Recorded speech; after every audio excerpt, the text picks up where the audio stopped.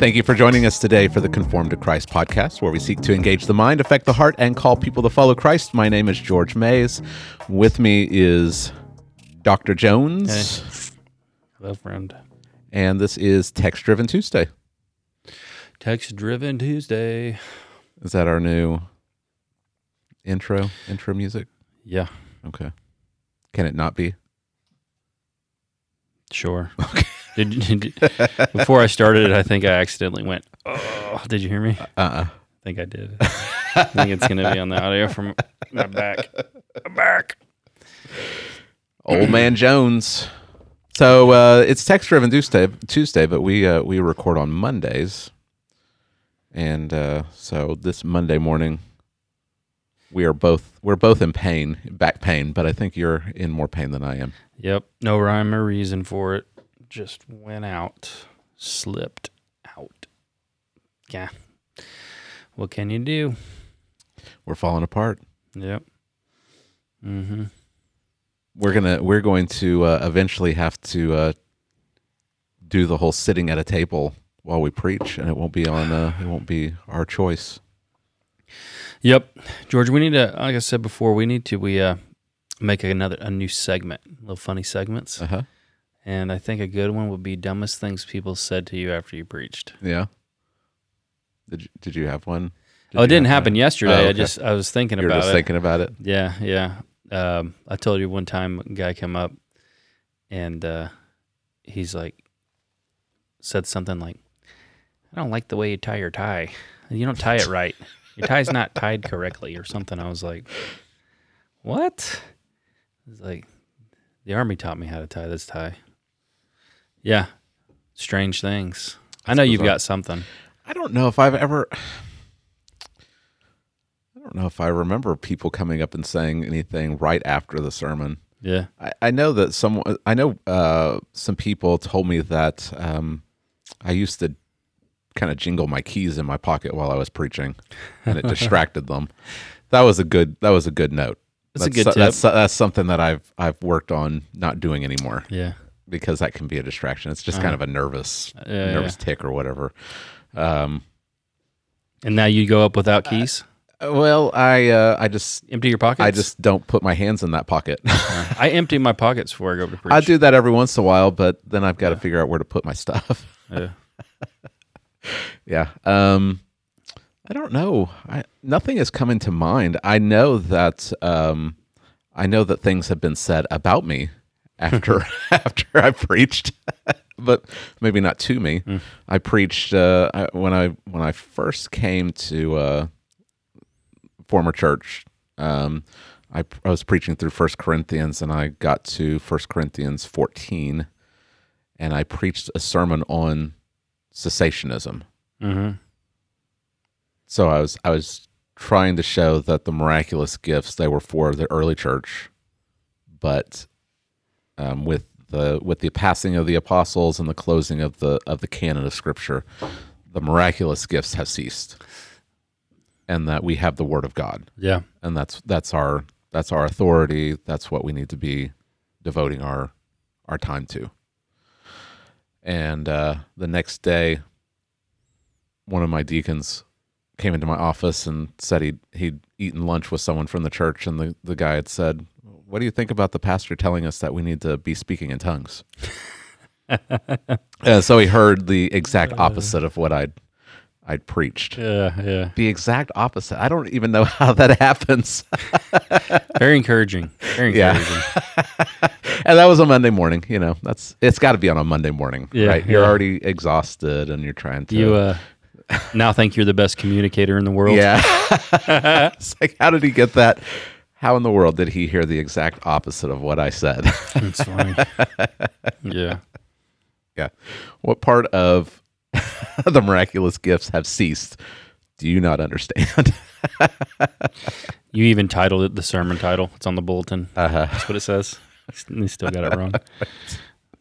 Yeah. So gracious. That's the one thing that sticks out in my mind. I can't really think of anything that someone has said to me right after that has been really dumb. I don't know. Oh, good times. Yeah. I've had things said to me before the sermon Yeah. that have been distracting. Distracted you? Yeah. Yeah. Someone complaining about something. Yeah. I had at my previous church, my the pastor there, he was telling me a story about he was getting ready to preach on a Sunday morning, and one of the deacons came and told him that there was no toilet paper in the men's room. Get in there and change it. Yeah, it's like, okay, you're a deacon. There should be like go replace the toilet paper. We don't have like really any complainers at our church, which is the grace of God. It is. It's unique, I think. But I have been around churches where there were complaints. Mm-hmm. I think there should be a complaint window. It's like Tuesday through Friday. Pastor gets Saturday with his family, no complaints. Sunday's a no-go, and Monday's definitely a no-go. You got Tuesday through Friday. If you want to make come complaints. and complain. Yeah. That's all you get. The other days are off limits. How about we just have a complaint box? If you got something particular in mind that you want to communicate, instead of dropping your offering in the box, you put a complaint in. At the church in Kansas City before I came here, it's a great church, but I was like the associate pastor. They had like an official position, associate pastor. Mm-hmm. We had like one main preaching guy. He's a great preacher. And like my job was literally to be like, you see that punching bag, like they hang up, the heavy bag that people just get to go to town on? That was pretty much my job. Mm. I just took it for him. Nice. I was the complaint department. Okay. Most of them I just threw in the garbage. Yeah. But I still had to take them and listen to them. Right. And smile. Right? Yeah. After a while, you just find yourself pretending to be listening. If you're honest. Oh, goodness. You got me thinking about past church experiences now, Jay, and all it really does is make me incredibly thankful for our church because I haven't had that experience at our church. Yeah. I haven't had, I used to have like that feeling of dread in your stomach. Yeah. When I would come before we merged because I didn't know what's going to be wrong this time. Mm-hmm. But I don't have that at this church. Yeah. So that's God's grace to us, and it's also I think it's evidence of the Spirit's sanctifying work on our members. Yep. That doesn't mean that they can't come and bring their complaints or concerns. They just don't seem to have very many. I think they probably. We're open. Maybe I'm always open for someone to come and talk to me. Well, I think there's a different. I don't know how to say it. I think there are people in the church have things that they want to ask, or they have questions about, or things maybe they don't even like. Yeah. But they maybe do it in such a good way. Yeah. That it doesn't bother us. It doesn't come across as a complaint. Yeah. Yeah. I think that's probably true. Mm-hmm. So, yay! The church is awesome. All right. Well, let's talk about Habakkuk. Let's do it. Habakkuk chapter 2. You said that in one of your commentaries they just kind of skipped this section. Yeah. They had part of it. Okay. So I was like, yeah. Helpful. Yeah. That's always what you want to see when you're studying. You pick up a commentary. Let's see what this guy has to say. I'd have to go back. Nothing to say. I have to go back and relook. I think maybe what had happened is he was really trying to emphasize verse 14. Okay. And then, but to the detriment of everything else. Well, I mean the rhetorical effect of these. Mm-hmm.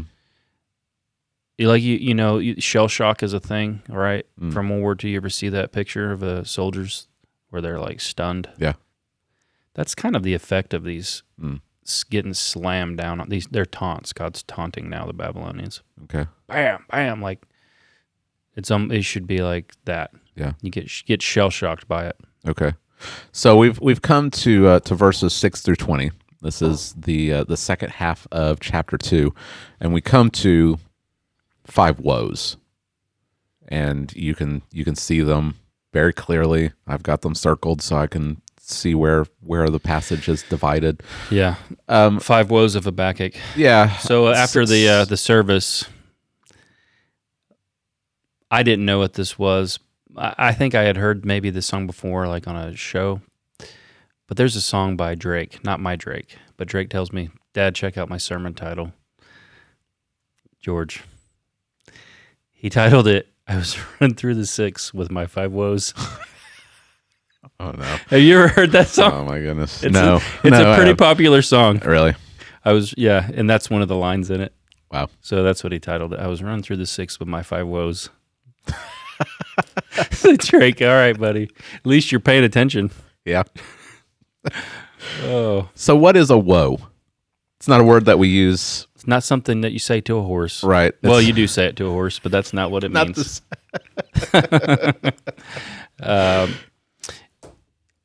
We say whoa like, oh, they hit a home run. Whoa. Like, awesome. No, it's like spelled differently. Yeah. Prophetic woe Okay. is what it is. It's a prophetic expression of impending doom and judgment. Okay. That's the best way I can describe it. All right. So, It's a good definition. yeah. Is that original to you, or did you find that somewhere? I'm sure I read it before somewhere. Okay. Yeah. All right. I pretty much don't have anything original. Cite your sources, Jay. Yeah. You don't want to pull an Ed Litton. That's right. So this is this probably is not anyone's favorite part of Habakkuk. We've looked at verses 2 through 4, which Paul quotes extensively throughout the New Testament. You get to the end of chapter 3, and people love the last several verses of the book. But you come here, and you've got these 5 woes, and people don't. Besides verse 14, this probably isn't your go-to passage. Mm-hmm. But you really emphasize the fact that this is important for the church. This isn't something that we should skip over. Why are these 5 woes so important for the church? Well, they can bring us back into balance, right? So the number one problem that plagues the church, according to Sproul, and I think he's right, and it's actually the reason why he wrote his book, The Holiness of God. Mm-hmm. And this rekindled it. I got this little clip. I guess I could play it. But he says the problem is the church is that we don't know who God is. So everything else that plagues the church kind of stems from that. Mm-hmm. And so one of the reasons we don't know who God is because we often avoid passages that really talk about how just and severe His punishment is. Mm. And so there's not an all-field respect or healthy fear of who God is. So we often elevate who we are, and we really pull down God to our level. Like I said, most people today think God would be honored to have a latte with them in a coffee shop. Mm-hmm. How honorable, who wouldn't want to hang out with me? Uh-huh. Of course God would want to. But when we come into passages like this, then we can begin to understand, maybe I have forgotten something or maybe never learned it. The demons in the Bible are said to shudder before God. Now, they're in outright rebellion against Him, but they still tremble at the thought of who He is in His holiness and in His perfection, because they know that means that His judgment is coming, right? And it's terrifying to supernatural beings. Yeah. God's a terrifying being to those in rebellion against Him. And most people will never, ever shudder at God in this life. Yeah. Now, they will in the next, but in this life, they don't. And it's because these passages like these are often just ignored. Okay. Like if most churches that don't preach expositionally, the pastor's never going to pick one of these today. Now, I'm not saying that to say, oh, hey, we're so great, we preach these passages. I'm just saying this is the reality on the ground in America. Mm-hmm. Pastor William, hey, let's preach a psalm here. Let's encourage the folks. Let's do some John, and not even all of John, because it'll be the highlights, Mm-hmm. right? Maybe I'll do the I am sayings of John or whatever. But they're not going to be like, you know what, I'm going to preach 5 woes this Sunday, and it's going to be straight dread and terror. So these are just avoided, right. So we need a biblical balance. Mm-hmm. And that's the strength of doing expository preaching, where you go through books and don't skip over passages. Yeah, you've got some difficult passages coming up in Hebrews, and you don't get just to skip them, or it'll be super obvious Right. to everybody. Yeah, and it doesn't benefit the people. I mean, God knows better than we do what our people need to hear, and so these 5 woes are included. Right. And actually, too, I mean, if you have had somebody do something terribly evil and wicked to you, which is a lot of people in the world, you may be asking, does God care? And passages like these remind us He cares a lot, and people will get a just reckoning. It's coming. Right. So this is kind of I mean, not the answer, but an answer to the problem of evil. right. If God is good, if He's powerful, why do evil things happen? Right. And this shows us that evil does get its just desserts in the end. Right. Right. Yep. Okay. All right. Well, let's have you read the passage, and then we'll walk through it. All right. Let me get to it. Whoa. You are on chapter 3. You're way too far, my friend. You guys can all see what's All right, coming. There we go. Here we go. Woe to the Chaldeans, so Okay. Babylonians. This is God's response to Habakkuk's, at the end of his complaint kind of was, are you going to let them go on mercilessly killing nations forever? Which is pretty much, are you going to do anything about this evil and this wicked? And these woes come in God's response. And he says, shall not all these take up their taunt against him with scoffing and riddles for him and say, woe to him who heaps up what is not his own. For how long? And loads himself with pledges. Will not your debtors suddenly arise, and those awake who will make you tremble? Then you will be spoil for them, because you have plundered many nations. All the remnant of the peoples shall plunder you. For the blood of man and violence to the earth, to cities and all who dwell in them. Woe to him who gets evil gain for his house, to set his nest on high, to be safe from the reach of harm. You have devised shame for your house by cutting off many peoples. You have forfeited your life. For the stone will cry out from the wall, and the beam from the woodwork respond. Woe to him who builds a town with blood, and founds a city on iniquity. Behold, is it not from the Lord of hosts that peoples labor merely for fire, and nations weary themselves for nothing? For the earth will be filled with the knowledge of the glory of the Lord as the waters cover the sea. Woe to him who makes his neighbors drink. You pour out your wrath and make them drunk, in order to gaze at their nakedness. You will have your fill of shame instead of glory. Drink yourself and show your uncircumcision. The cup in the Lord's right hand will come around to you, and utter shame will come upon your glory. The violence done in Lebanon will overwhelm you, as will the destruction of the beast that terrified them, for the blood of man and the violence to the earth, to cities and all who dwell in them. What profit is an idol when its maker has shaped it, a metal image, a teacher of lies? For its maker trusts in his own creation when he makes speechless idols. Woe to him who says to a wooden thing, awake, and to a silent stone, arise. Can this teach? Behold, it is overlaid with gold and silver, and there is no breath in it. But the Lord is in his holy temple. Let all the earth keep silence before him. So this passage has layers to it. In its immediate layer, it's about Babylon. Right. This is Habakkuk's situation. This is the immediate context is Babylon's going to come. How long are you going to let this happen?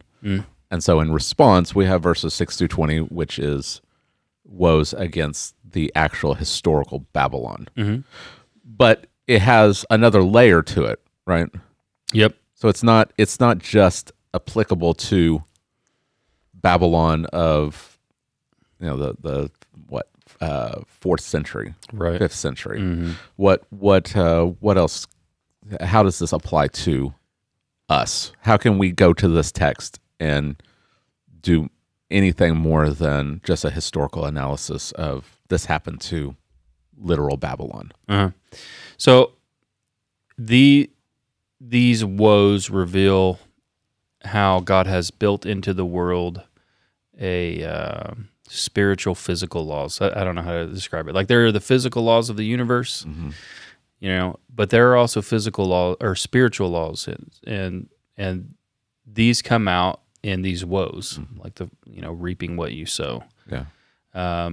Or the ways God judges, we kind of like to think, it comes in one instant. Like there's the day of judgment, the day of reckoning for Babylon came in an instant, and it did. Or we think God's coming in judgment at the end time, and it's coming. But because God created the world and he has ways of living in the world, if we go against that, God's judgment comes in real time, right? So, if you... By real time, you don't mean like immediately as soon as the sin occurs, right. This happens, but it happens... Right. It doesn't necessarily wait until the very end, the last day. Yeah. I mean, here's one. I mean, it's not from the passage, but let's say you're just a mean person and you're a jerk to everybody, and then what you find out at the end of your life, you don't have any friends and you're lonely. Yeah. That's a form of judgment. Right.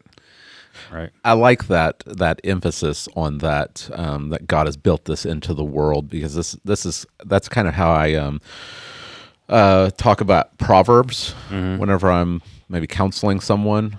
What does it mean to be wise? What is Proverbs doing? It's saying God has governed. He governs the world in a particular way. To be wise is to walk in accordance with the way the world has been built. To be a fool is to walk in a way that's contrary to it. Right. Just like God has given us gravity, and so we live in accordance with gravity. Right.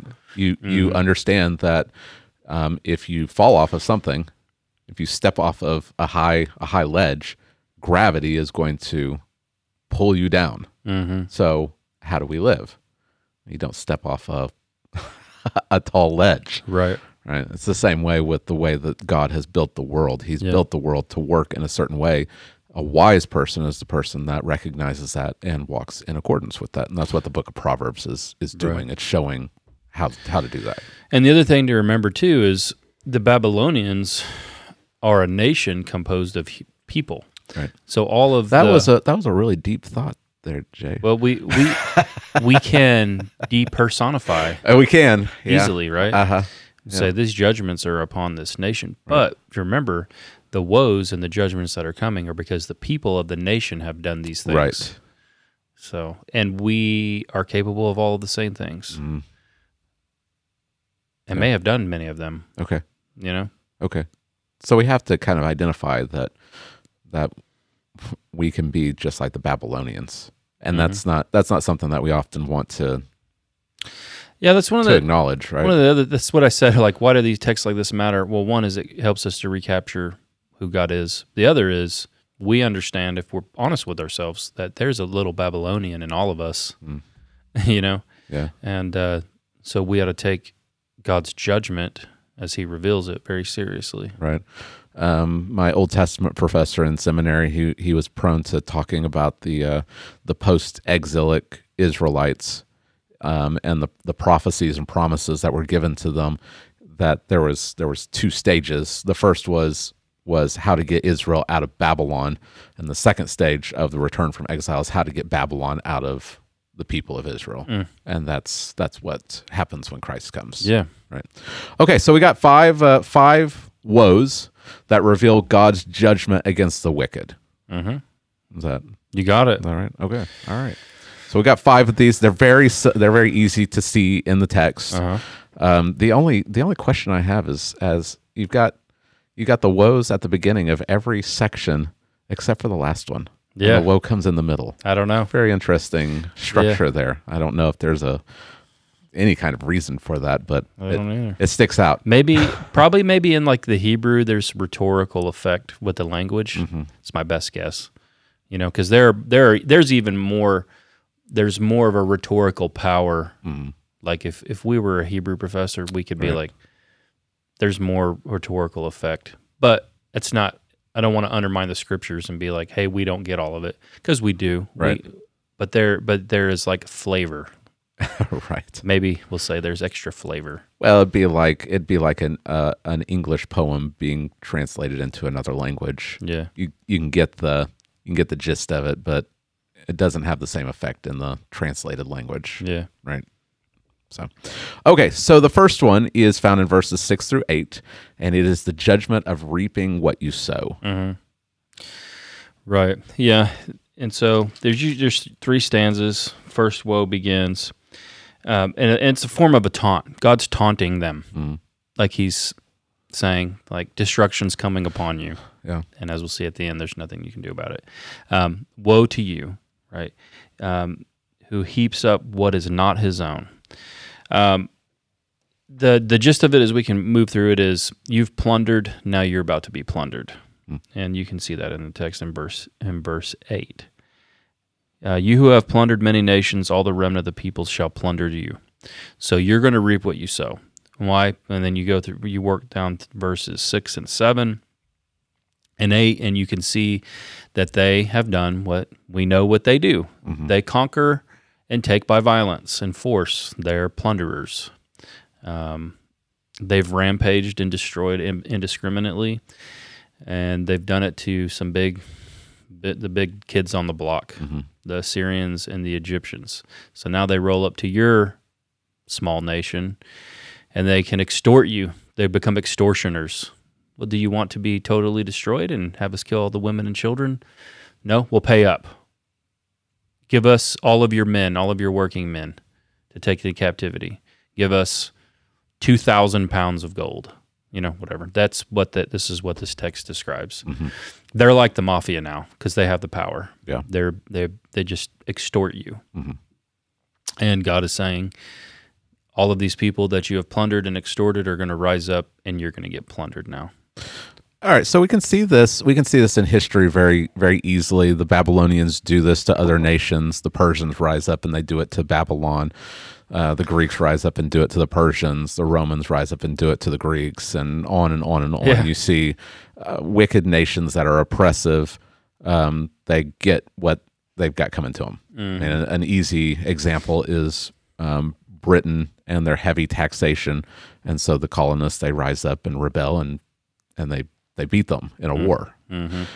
So we see this in kind of these broad strokes of history and nations. But what does this look like for us? Like, if we're looking at this and we're like, all right, what's this have to do with me? What does it look like that you reap what you sow? Well, I mean, it's obvious that Paul picks up on this in Galatians, that you reap what you sow. Right? God's not mocked. You reap what you sow. What does that look like?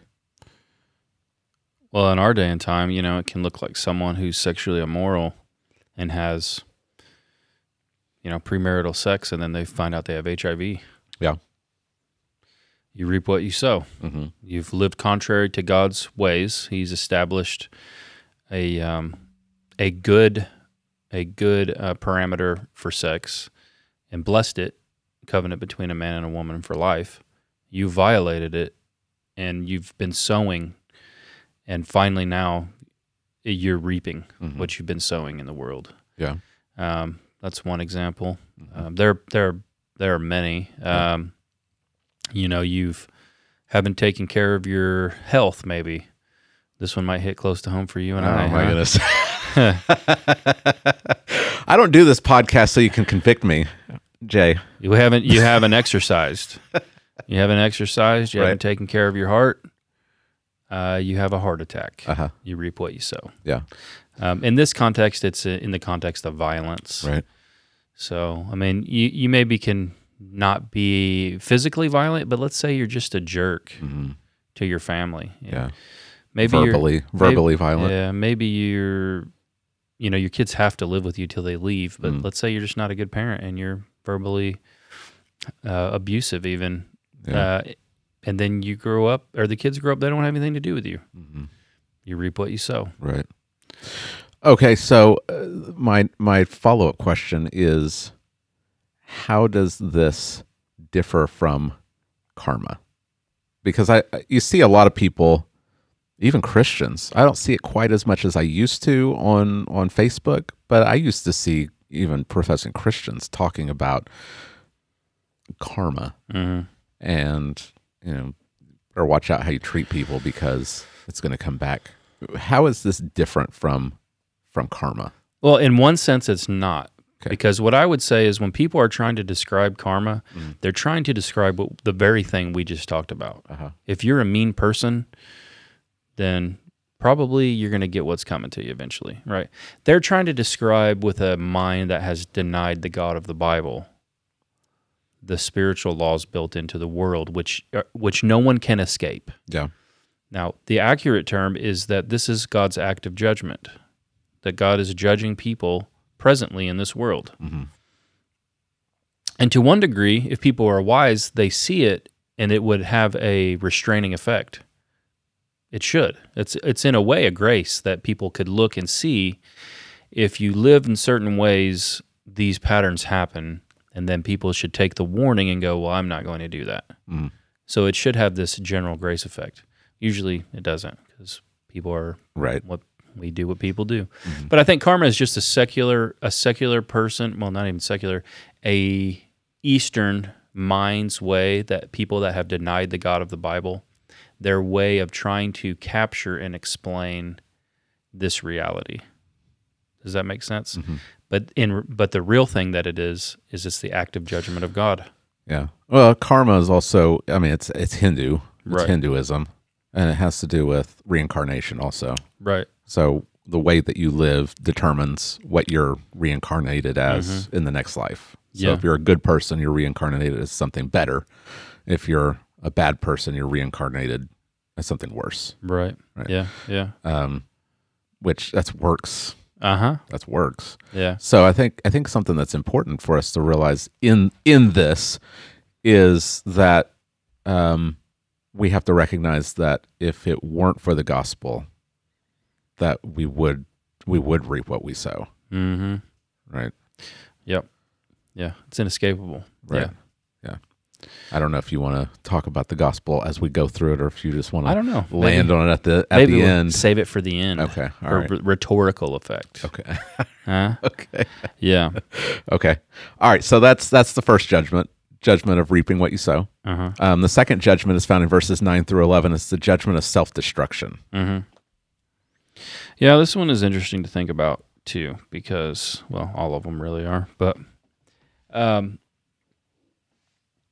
if you go to verse 9, you'll see it. Woe to him who gets evil gain for his house, to set his nest on high, to be safe from the reach of harm. So the idea is the Babylonians have tried to make themselves unconquerable. And they've done it by taking wealth and people and resources. And it's like an eagle would build a nest way up high in a mountain where no one could ever get to it. They want to build their city and their fortresses in this fashion to where they can relax and say, I'm secure. No one can harm us. We cannot be conquered.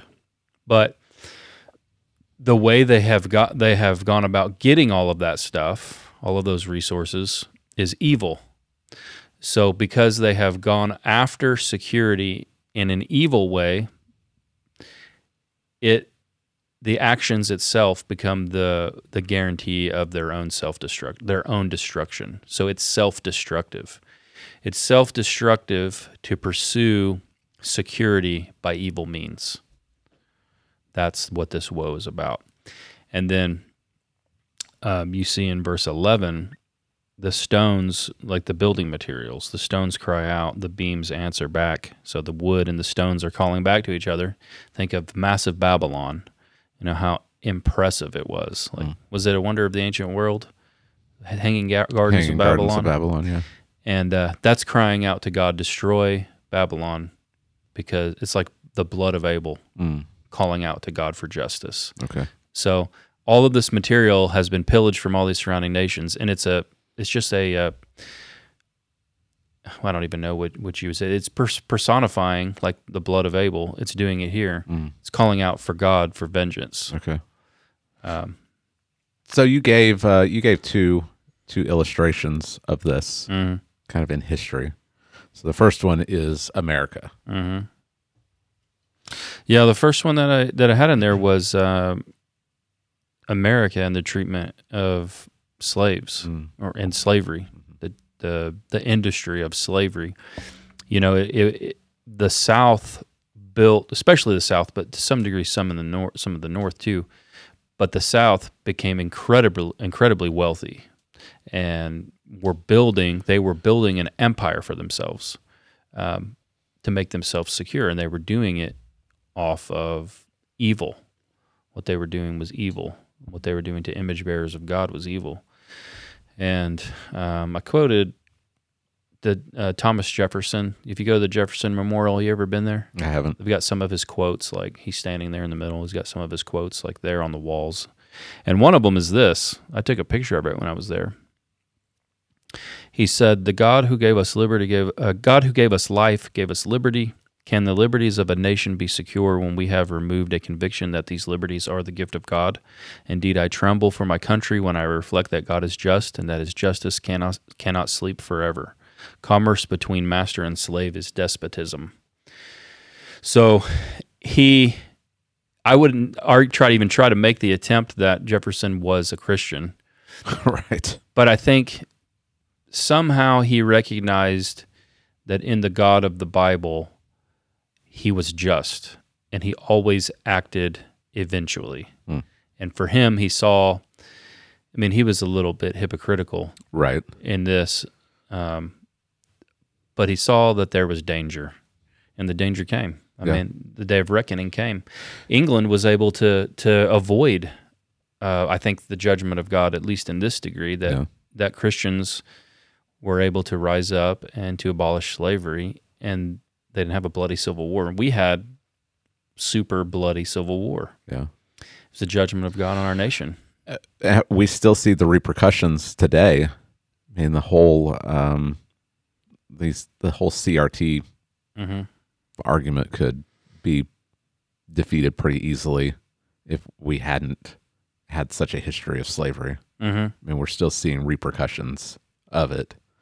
I think that we probably can see the same thing with the way that the government treated the natives, the Native Americans, in violence, deceit, Trail of Tears. And there's still repercussions today over that also. But you gave another one. Yeah. Feminism. Yeah. So feminism, they're like the diamond for feminists. The one thing, like it's their holy sacrament for their movement, is that a woman has to have the right to kill their baby in the womb, or they're not truly free women. Right. And so millions of women have believed the lie that they can't be a successful woman in this nation if they have a baby early, because a baby will tie them down, get in the way. And so as young girls, many of them teenagers, many early 20s, as they're beginning their careers, they're like, career or baby? And I didn't want to be pregnant. And so they literally sacrifice their own child on the altar of their career. So they're trying to pursue a career. What they're doing is they're trying to make a nest of security. Like the imagery fits perfectly. They're trying to make themselves secure financially, all of this stuff, and they've done it, and the price they paid was their own child. Yeah, I don't even know if we have to zero in on abortion alone. I think there's a lot of parents that have sacrificed their children that they actually let live on the altar of career. Yeah, I mean, there's plenty of people that they just didn't have a good home life because their parents were always gone. Yeah, and it's the idol of success and security. I mean, what do we build up as the things that give us security? And we could talk about any number of things that make us feel like we're secure, and what are you willing to do to get that? Yeah.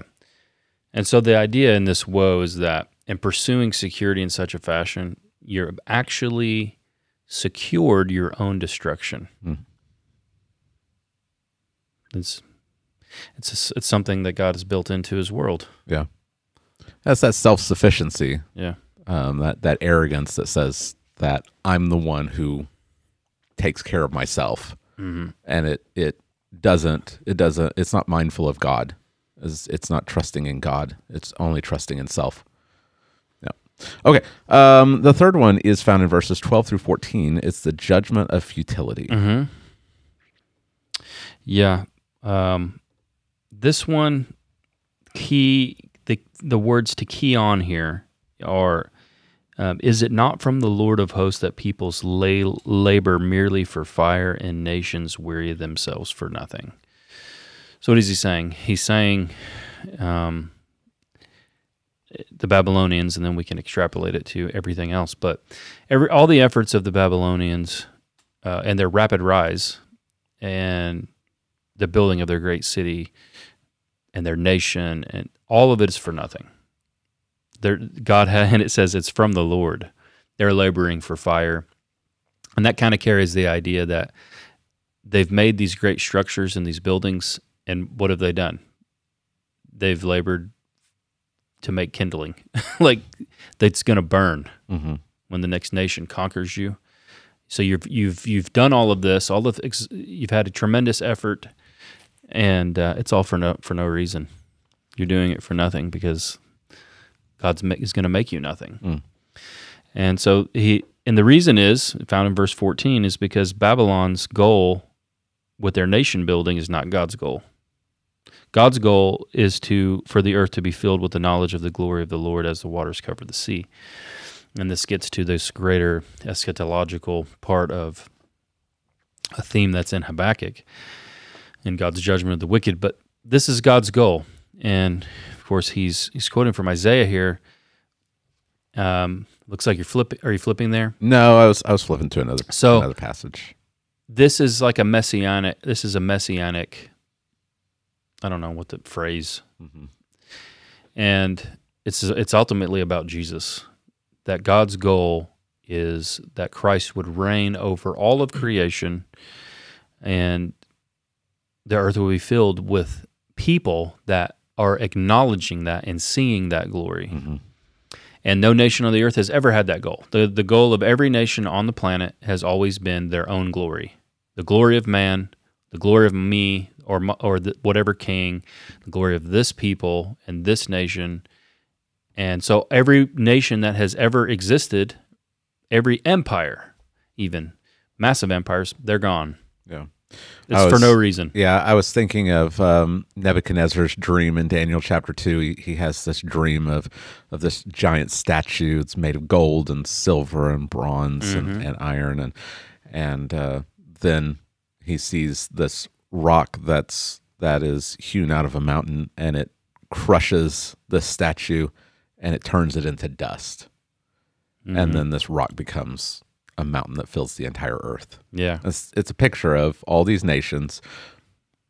They think that they're mighty. Nebuchadnezzar even takes the dream literally and builds himself a giant statue for people to worship. And it all is for nothing. Christ's kingdom is established, and all of the nations, all these kingdoms of the earth are reduced to dust. Yep. That's it. Yeah. Got it. So it's the judgment of futility. You're spinning like a hamster on a wheel. You're running hard as you can and going nowhere. Yeah. But it's not just nations that experience this. People experience this also, right? Yeah, I think people can maybe even look at their own lives to some degree and say there was maybe a moment in my life where I wasn't actually trying to live for the glory of God. Yeah. And it was about me. And by God's grace, maybe He changed your plans, redirected you, and frustrated it. You were frustrated maybe even for a moment, and you realized it was all nothing. It was all futile.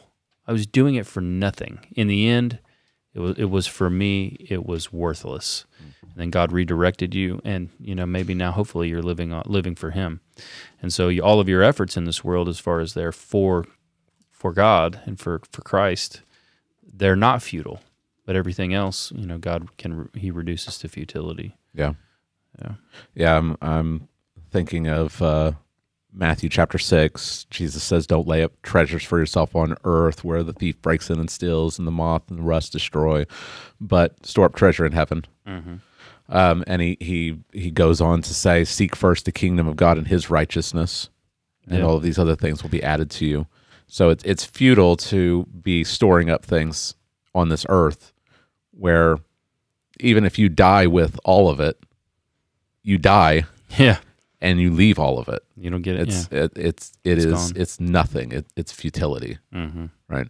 I think of the parable of the foolish steward or farmer in Luke chapter 12. He has all of these crops, and he says, "What am I going to do with all these crops? I'll build a barn. I'll build a silo. I'll store up all of this stuff, and then I'll take it easy. I'll eat and drink and." I'll have it all. And God says this very night, your life is required of you, and he dies, right? And it's all futile. He's been doing it all for nothing. He's done all of this, and it doesn't matter at all. Mm-hmm. And then Psalm 127, I was thinking about this through several of these points. Unless the Lord builds the house, those who build it labor in vain. Mm-hmm. Unless you are pursuing God and His kingdom, it's all meaningless. Mm-hmm. You're just building it up for nothing. Yeah. And part of the judgment, I think, in futility that happens actively is that oftentimes God makes you see it. And it's got to be like a bitter pill going down. Yeah. When you realize I have done all of this for no reason. Right. So like the Babylonians, they saw their end. Yeah. It came. And there's these verses in Deuteronomy which are interesting, I think, to think about.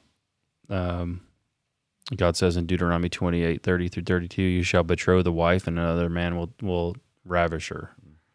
Like you have a wife and you didn't get to have your time with her, someone else took her. Yeah. You'll build a house, someone else will live in it. Like this is seeing this is the judgment of God on you. He's made your efforts and made you see the futility of your efforts. We've been talking about Will Smith a lot over the last week, but I can't help but think that we see this kind of working itself out in his life. I mean, he's won this award. He has, according to worldly standards, he's got it all. But you see what his life is actually like, and I can't help but think that he's got to have at least a sense of what's this all for, because he doesn't really have anything. Right. I mean, it's all just it's Ecclesiastes. It's vanity of vanities. It's all empty. It's chasing after the wind. Yeah. That's what the book of Ecclesiastes is all about. Life under the sun. If this is all you're pursuing, is this life here and now, it's all vanity. But the end of all things is fear God and keep His commandments. Right. And that's the whole duty of man. Yeah. There's a video of him from several years ago talking to some other actors.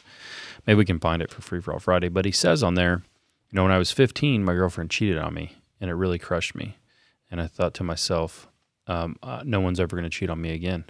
I'm going to be the best actor that ever lived. I'm going to be famous and rich, and no one's ever going to cheat on me again. This was years before. Yeah. Right. What happened with his wife cheating on him. Wow. That's futility. Yeah, it is. But the flip side is the earth is going to be filled with the knowledge of the glory of God. Yeah. As the waters cover the sea. And those who are trusting in Christ, they get to participate in that. Yeah. So even if it looks like you are an utter failure in this life, you get it all. You get it all if you seek after God, and His righteousness, His kingdom, then you inherit the kingdom on the last day, and it's not futile. And my view of this kingdom is universal. So like the universe, right? You will reign with Christ, and you inherit the universe, right? Yeah. Don't get caught up into things of this world, right? The universe, they don't even know how big it is. Yeah. What things we will do and accomplish, who knows? Right. Yep. All right. The fourth point is the judgment of shame. It's found in verses 15 through 17. The judgment of shame. George, so I found out that not everybody has this dream I talked about. Not everyone has this Have dream. you ever had this I've dream? never had that dream. Larry, No. you ever have a dream like that? Are you serious? Yeah. Oh my goodness. But I've had other dreams. Really? Oh yeah. My dream is getting up to the pulpit and having nothing prepared. That's a bad one. I'm just stumbling over my words. I don't have my notes. It's just all chaos. It's the same anxiety dream Yeah. of being in front of people and just being shamed. Yeah. Yeah. I'm curious who has a dream like this. So how I started was you go to school and you're late for a test and you're like, "Oh, I forgot I even had a test." And you're running through the halls to get there on time. And you don't want to get a bad grade, and then you burst into your classroom, and then everybody's staring at you, and then you realize you not only forgot the test, you forgot your clothes, and you're naked. Yeah, and then you feel you're ashamed. yeah. I can't be the only one who's had that dream. I'm pretty sure it's common. I'm curious. There's all kinds of anxiety dreams. The dream of not remembering your locker combination.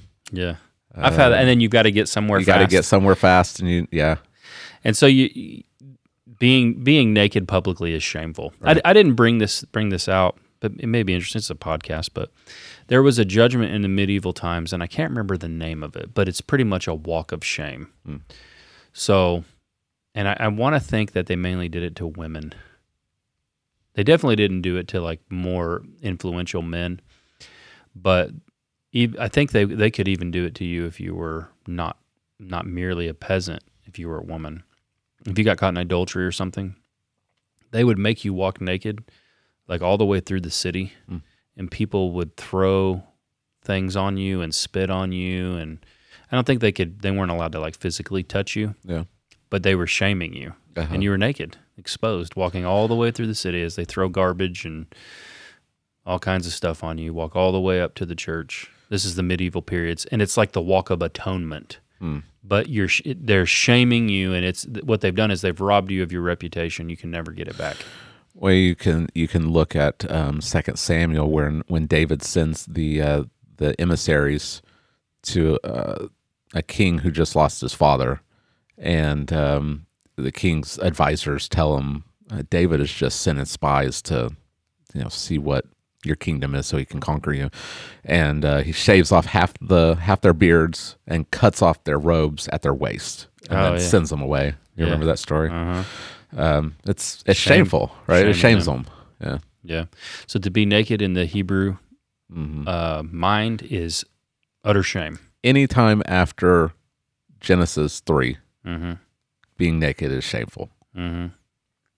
And that's the Babylonians. The Babylonians do here. The imagery is of drinking wrath like wine, like out of a cup. It's being poured out into you, and the image almost is like of being force fed to be drunk off their wrath. Yeah. So they come in, they conquer a people. How do they conquer people?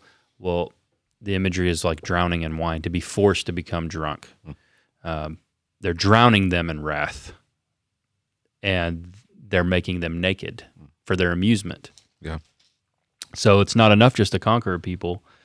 They want to do it in order to gaze at their nakedness. They want to shame you. And it gets to this idea that the Babylonians are cruel. What's a word that we could have for it? They're sadistic. They like causing other people to be totally humiliated. Yeah. And we see this in the Roman Empire. Yeah. The cruelty of the Romans when they would crucify, millions of people. The cruelty of them. And they do it for their amusement. I mean, you've got the crucifixion story of Jesus where he's being crucified, and the soldiers are laughing, playing dice for his clothes. Right. Yeah. They're mocking him beforehand. Right. Put a purple robe on him. They're sadistic. Yeah. And that's part of the human heart that we push away. We just push that away. We're civilized and advanced in the West, and we don't. We think that sadistic stuff is for like serial killers. Yeah. and we forget that this is laying there and underneath the surface in every human heart. Mm. And so God tells them, "You're going to get drunk on my wrath. The wrath, the cup of wrath from my right hand. You're going to drink it, and I'm going to turn your glory into absolute shame." Mm. So it's the judgment of shame. Yeah. Yeah, it's the thing. I mean, you gave some pretty visceral examples of cruelty. Mm. I can think back to, I mean, I was you get into peer pressure and kids can be cruel. I remember some cruel things that I did when I was in middle school. Like we can I mean, it doesn't have to be the extent of, what we're reading here, but we're all cruel in different ways, Mm-hmm. whether the things that we say or the things that we do. Mm-hmm. I've said cruel things to my wife before. You gotta get that last word in. Mm-hmm. You gotta get that zinger that that's gonna. We're cruel. Our hearts can be filled with cruelty. Yeah. I remember once, I'm ashamed to say it, but I'll say it. We were coming out, it was time I was hunting with Richard, and I was a Christian at this time. Yeah. By the way, I hadn't been a Christian in a long time. Ever told you about this? I'm hunting with Richard. We're in a field. We come out. We got a couple of old guys with us, and one that's like 80 something. And some people, I guess they thought they had right to this field to hunt there. And when we came out, this guy stepped up and he started cussing out all these old guys because they come up before us. Like, I mean, really disrespect, big time. So I hand my gun off to a guy and I got right in his face and I publicly humiliated this guy. Like, I tried to goad him into fighting me, but I knew he wouldn't because he looked like a coward in the eyes. And he's like, "I used to be a Marine." And I was like, "I don't care. You're a coward, But it was done in a way to totally rob him of his manhood. And if I'm honest, and I was honest in my confession, I liked it. Well, why? Why'd I like shaming someone like that? Because I'm a sinner. Mm-hmm. Right. And I was a Christian. And I had to apologize to the group, and I was ashamed afterward, eventually. Yeah. But in the moment, right, it's there. Mm-hmm. And we're fool ourselves to thinking that we are any different than the people we read about in history that do cruel things. Like I mentioned, Richard Wurmbrand. Is that how you say his last name? I don't know. He's a prisoner in the gulags, a Christian. He writes about the things they would do to him, and he was naked all the time for shame. Mm-hmm. And they would laugh about it. They'd tie his hands behind his back, throw pig slop on the ground, he would scoot himself over there with his face and eat off the ground like a pig, and they'd laugh, And we think we'd never do it, and I think we're wrong. You could have been born there. Mm-hmm. You could have been the prisoner, right. Or you could have been the person doing that to him, right? And if you're not, it's not because of you. It's because of the grace of God. Yeah. You were born somewhere else. You had parents or you had systems of government around you that made you to who you are. God's restrained you, and it's there. Given the right circumstances, we're all capable of doing things that we think we probably never would do. Right. And that's what made me think, like, hey, like, there's a Babylon that's just there under the surface. I mean, you think of all of us. You think of Germany in the 30s and 40s. This was high society. This was the quote unquote most sophisticated culture of the time, and they were reduced to genocide, experimenting. Even the people in the towns, they knew what that smoke was that was coming out of those camps, and they just ignored it. We could any people could be reduced to any number of cruelties. Yeah, and the unrepentant will experience shame. Yeah, and there is a time for everyone, whether that you experience the judgment in this life and God's judgment falls on you like it did the Babylonians. Everyone eventually stands before this God. Mm-hmm. And he says, the cup of wrath from my right hand I'm going to make you drink it. Mm. And your glory is going to be turned to shame. Yeah. So you will stand before him. Your sin will be exposed before him totally. You'll stand naked before a holy God, and you will be utterly shamed. It's a terrifying thing. Yeah. If not for, as we'll see at the end, Right.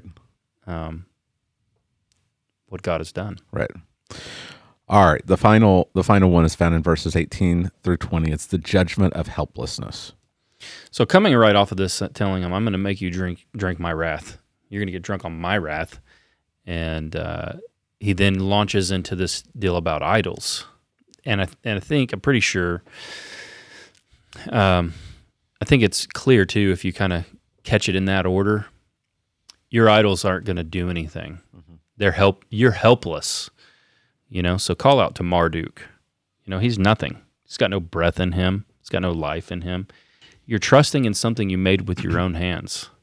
And you'll say to your idols, arise, awaken, right? But there's no help. Right. The wrath of God's coming. Yeah. I love how Isaiah taunts idol worshipers in Isaiah 44, and he lays out, the guy goes and he cuts down a tree, and with half of it he cooks his food, and the other half he makes into an idol and he bows down to it. Right. Yeah. Yeah, it's preposterous when you think about it in that fashion, but this is what these idol worshipers do. They've made something with their own hands, and then they think it's alive. Yeah. That the God is residing in this object, and it's nothing. And the wrath of Yahweh is coming. All of your pagan religion can't stop him. That's the idea. Right. It's kind of like the taunting of Elijah on Mount Carmel with the prophets of Baal. Yep. I call out to your God, whichever God answers with fire from heaven. He's the real God. Mm-hmm. You've got the prophets of Baal crying out and dancing around and cutting themselves, and Elijah just starts mocking them. Yeah. Right? Yeah. And that's exactly what happens here. Mm-hmm. Right? We read Psalm 115 in the scripture reading on Sunday, and it's the same idea. They've got eyes, but they don't see; ears, but they don't hear; they've got a mouth, but they don't speak. Like, they can't do anything. Mm-hmm. And the psalmist says, "All who trust in them become like them." They become just as stupid and useless as this carved block of wood. Mm-hmm. Yeah. Right. And so God, there's only one true God. Mm-hmm. And that's verse 20 ends that way. The Lord is in his holy temple. Let all the earth keep silence before him. And that's kind of the silence in heaven that is awaiting God's judgment. Mm-hmm. It's that it's about to fall. It's like the imagery is like kind of like you're in a courtroom and the judge is about to render the sentence, and everybody stands there, and no one's even breathing. I was thinking of Revelation chapter 8, where the seventh seal is opened and there's silence in heaven for half an hour. Mm-hmm. It's that intake of breath before judgment falls. Yep. Right. I thought it was interesting, this kind of parallel that you've got these idols that are speechless. Uh-huh. But in the end, God, Yahweh, is in his temple, and all the earth is silent before him. And he's about to speak judgment. Because he's the real God. Yeah. Right. Mm-hmm. Yeah. But Jay, we don't carve out pieces of wood and bow down to it. No. We are a sophisticated society, Jay. We don't have idols like the Babylonians. We don't have Marduk. We don't, but we still have forms of religion or things that we think are going to keep us safe from this judgment, right? Whether it's my good works or, I've put out more good into the world than others, I'm better than this person, or it could be an actual religion. It could be a religion, it could be Islam, could be Judaism, could be here's one I thought of was so stupid. I keep seeing these people. First off, not everybody that's from like Nordic descent has like blonde hair and blue eyes, okay? But if I see you and like you look like you've never left your mom's basement and you're wearing a Thor, you're wearing Mjolnir because you're now a Nordic god worshiper. Like, I just want to go up to you and say, hey, you see my family? See all these blonde hair, blue eyes? Thor got humiliated when Christ rose from the dead. Right. Take that stupid hammer off from around your neck. You know what I'm saying? Who was it? Was it Boniface that went and cut down Thor's tree? Right. Is that who it was? I think so. He goes, I don't even know. I'm not sure all the details, but Thor had they like worship Thor at this tree. Uh-huh. And it was a sacred tree. No one could touch it. Right. And Boniface goes and cuts it down. Chopped it right down. Yeah. And Thor can't do anything. Yeah. Right? Because he's not a real god. Right. You think of Gideon in Judges chapter 6, that God tells him to go and cut down the Baal. And he does it in the middle of the night.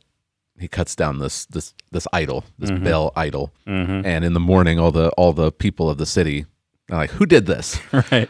And it's pointed out that it was Gideon, and they all want to kill him. And Gideon's father says, "Let Baal contend for himself." Right. Like if he's a real god, yeah. If he's real, then Baal can deal with Gideon, because these idols.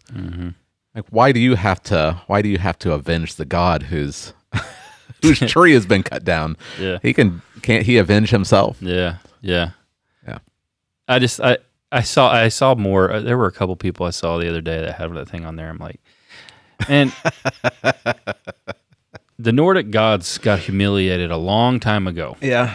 Don't be worshiping Nordic gods because Marvel made some cool movies with Thor. Right. Or Vikings was a show on the that was popular on the History Channel. Yeah. Right. When are people going to start worshiping Kratos? I don't know. Like, good night. They made a video game about it. I know. And so we got to that from religion. Yeah. There are these religions today, right. And apparently the Nordic religion's on the rise again. It's on the rise. Paganism, It's all no help. Yeah. Right? You're going to stand before the one true and living God, Yahweh, and nothing's going to help you. Right. But there's idols that people raise up that they don't even think of in religious terms. Yeah. Health. Uh-huh. If you take care of yourself, if you eat well, exercise, go to the doctor, you're in tip-top shape, then you can somehow avoid this. Uh-huh. Or if you you have enough money or enough education, or maybe you've made an idol out of entertainment and you've numbed your mind so you don't even think about this stuff. It's like an escape from judgment. If I ignore that it's there, then it's not actually approaching. We have all these idols ourselves that we don't even think of in terms of religion or worship, but they're still there, and in the end, before a holy God, we're going to be rendered just as helpless. Mm-hmm. Yep, that's it. You got it. That's 5 woes. Okay. 5 woes.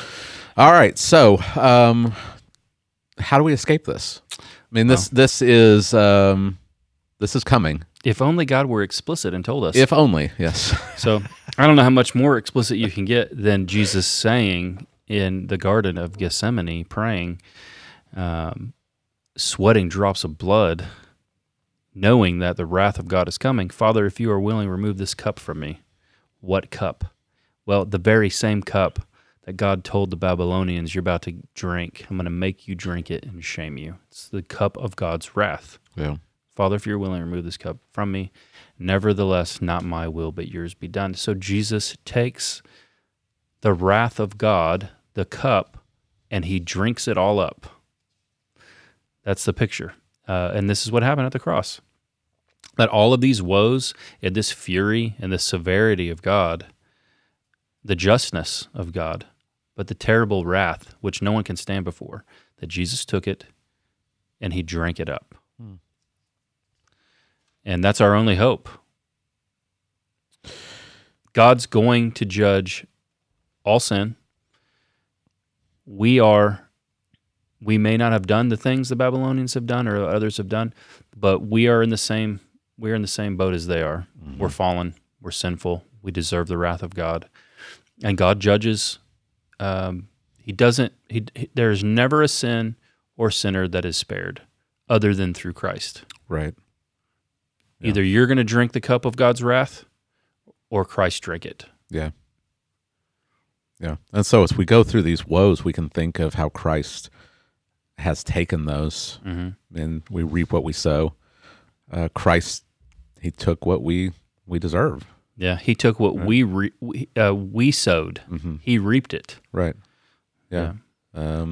Self-destruction that we deserve. Mm-hmm. Christ took it upon himself. That shame. Mm-hmm. We deserve to be naked and exposed before God's wrath. Jesus was naked and exposed to God's wrath in our place, and now we're clothed with the righteousness of Christ. We won't be shamed on the last day. And in a literal sense, he was shamed in his nakedness before the world on the cross. Yeah, it wasn't like the paintings you see. Right. They don't paint them in their true form. They can't. Yeah, it's too graphic. Right. But those who trust in Christ, they won't be like those who are trusting in idols. He actually saves his people. Mm-hmm. The only help from God is God. Right. That's the point. Right. You have to receive mercy and grace. Nothing you can do can save you, but God has provided a way to escape his wrath. Yeah. And I would say it also reveals, if you look at the cross, like Sproul says, the most violent expression of God's wrath and justice is seen at the cross. So if you're going to stagger at the wrath of God, which people often do, then you should stagger at the cross because it reveals how wrathful he is. But yet simultaneously, you have to see in the cross that God is incredibly gracious and merciful. That's not even a good enough word for it. His grace and mercy just overflow from who he is. Right. And it becomes obvious that he's incredibly good because he doesn't require for you to earn that. It's freely given. So that's it. All right. Well, you got one more sermon to wrap up Habakkuk for us. We've got Habakkuk's prayer at the end. I'm looking forward to this, Habakkuk 3. It's a great chapter, and I'm looking forward to hearing the sermon and then talking about it next week. Stuff. Yep. All right. Well, hopefully this has been helpful for you as we've walked through this passage. Probably not a passage that you're overly familiar with, but hopefully you understand it better now that we've discussed it, and hopefully this has been not only convicting, but also it has reminded you of God's holiness, His justice, and the only hope that we have in Christ. So if this has been helpful, please be sure to like, subscribe, share. Share this with someone that maybe has never heard about Christ, and tell them the hope that they have in the gospel. And as always, we hope this helps you to become more and more conformed to Christ.